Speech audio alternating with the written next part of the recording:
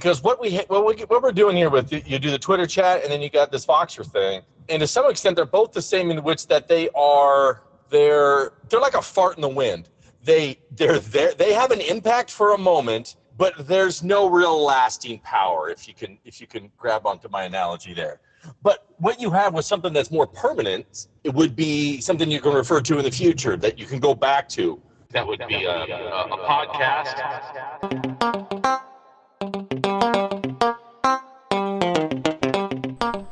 Welcome to the Connected TL VoxCast. This is a one-of-a-kind broadcast in which we are taking the conversations that connected teacher leaders are having in our Voxer group each week and boiling it down to share the highlights with the rest of the world in a podcast.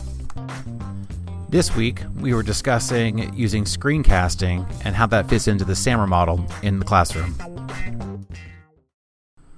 All right, welcome everybody. My name is Roland, and I am your host this time around.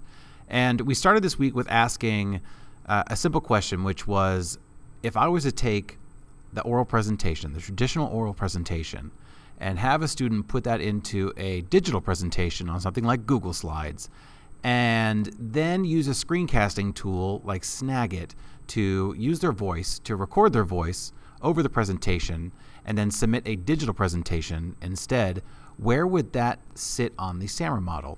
And quickly, the conversation took an interesting turn. We'll start here with Christina. It's funny that you mentioned the SAMR model and not sure where things fit in. That's why I'm not a fan of the SAMR model, actually, because I think sometimes you need substitution. Sometimes you need this, sometimes you need that. I'm actually a really big fan of the TPAC model. So I'm not sure if you're familiar with that, but it's basically you're looking at you look at the technology, the pedagogy, and then the content knowledge. So you ask yourself, what do I want them to know? How am I going to teach it? And then what technology am I going to use to do it? So, or something like that. So it's more of a cyclical kind of thing instead of it's more of the overlap. What am I going to use instead of it falling into this hierarchy. So, because sometimes it's okay just to use substitution. Sometimes it's okay, that you're not always shooting for that higher level. So it really just depends on what you want your kids to get out of it, right? So after that, Tom had a point of clarification that he wanted to bring into the conversation. The SAMR model is not a hierarchy. It's actually just a model.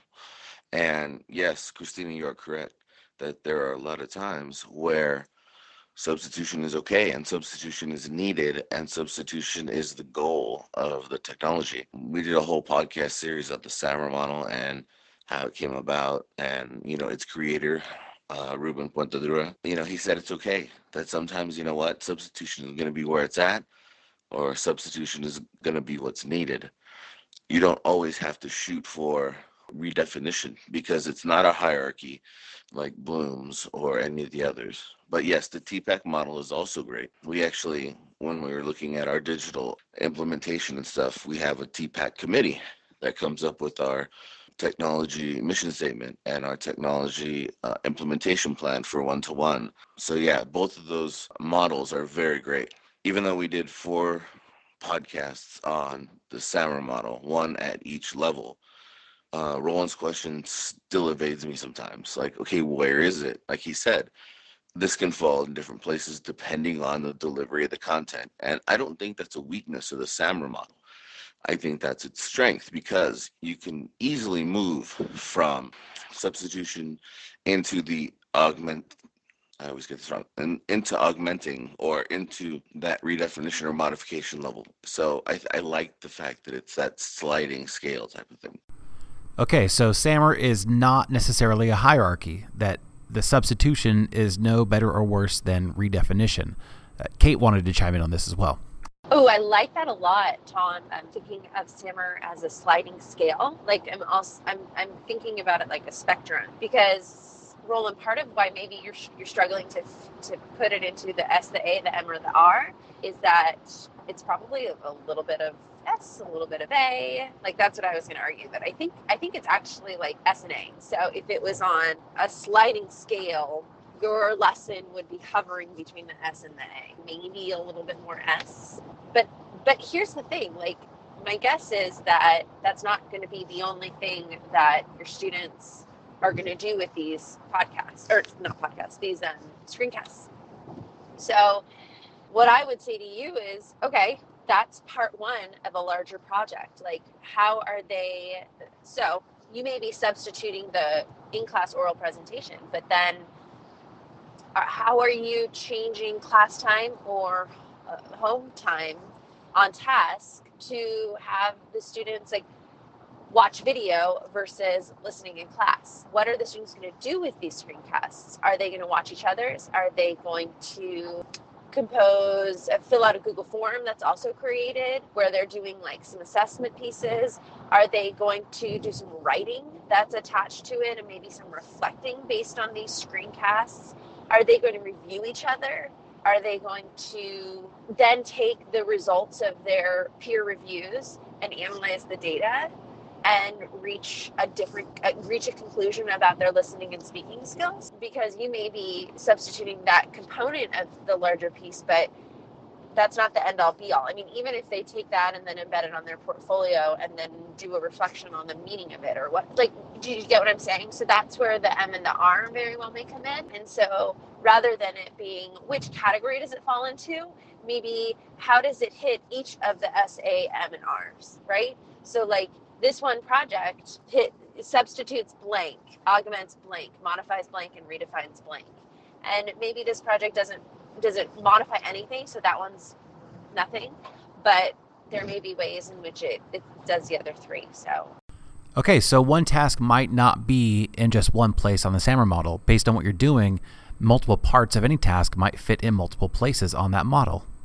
Okay, back to Christina. Okay, let me just say, Tom, you just blew, Christina from Brazil, by the way. Tom, you just blew my mind. It's funny because I was told it's a hierarchy and you must reach for this. We should be moving towards this. And that's funny because I never really stopped it. And that's why I was like, I don't like this. Kate, totally get what you're saying, that it's like pieces of it. And I think, it's really more about the student experience than actually, the technology anyway, right? So are we augmenting the student experience, right? That kind of stuff. So then Jody had much to pitch in that really brought a lot of clarification to the conversation. I've really been working really hard to convey the message that this is a tool for reflection, a tool to make sure that you are thinking about really rich integration, not a tool that you are at a static point. And it is a sliding scale. In response to Roland's question about the slideshow with the turned into a movie with audio, I really agree with Kate that it's all in what you do with it. It's not about this video product. It's about how it's used. And so just the fact that the student can go back and listen to their own presentation, the fact that a teacher can listen to that presentation more than once in order to provide feedback and assessment, the fact that a student can re-record pieces of their audio until they're satisfied, I think really speaks to it going beyond a regular oral in the class, because that student can't hear themselves. The teacher's got one shot to grade it, and if the student flubs up, they flub up. So I really think that right there it can be looked at as augmentation.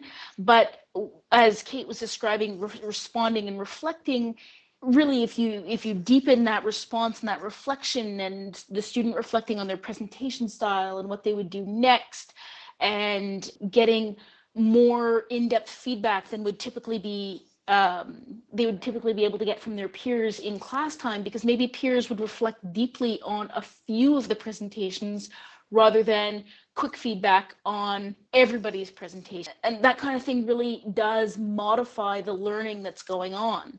And I really kind of feel that those upper stages really are about audience and how you're reaching an audience. And if you've got that video presentation, you can really put it out there and share it beyond the four walls of the classroom, beyond the walls of the school.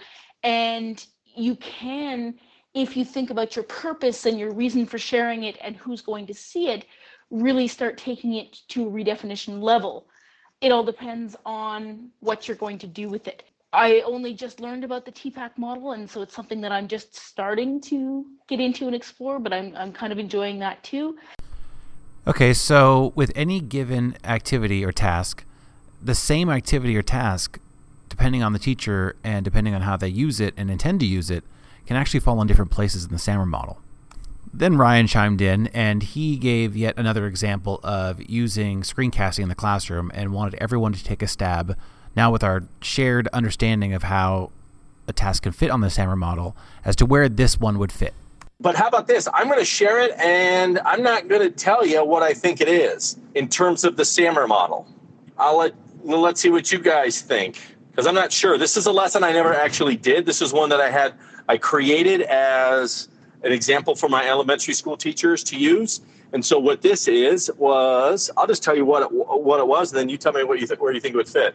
The idea of taking a book, using a tablet here. This was an iPad, in which to take pictures of this book, then for the student to put those pictures into a storyboard, then read the text of the book as each of those images comes up, reading that book while the pictures come up, and then adding some bells and whistles along the way, meaning like, sound effects and music and all that kind of stuff. So where would you put that in terms of the SAMR model?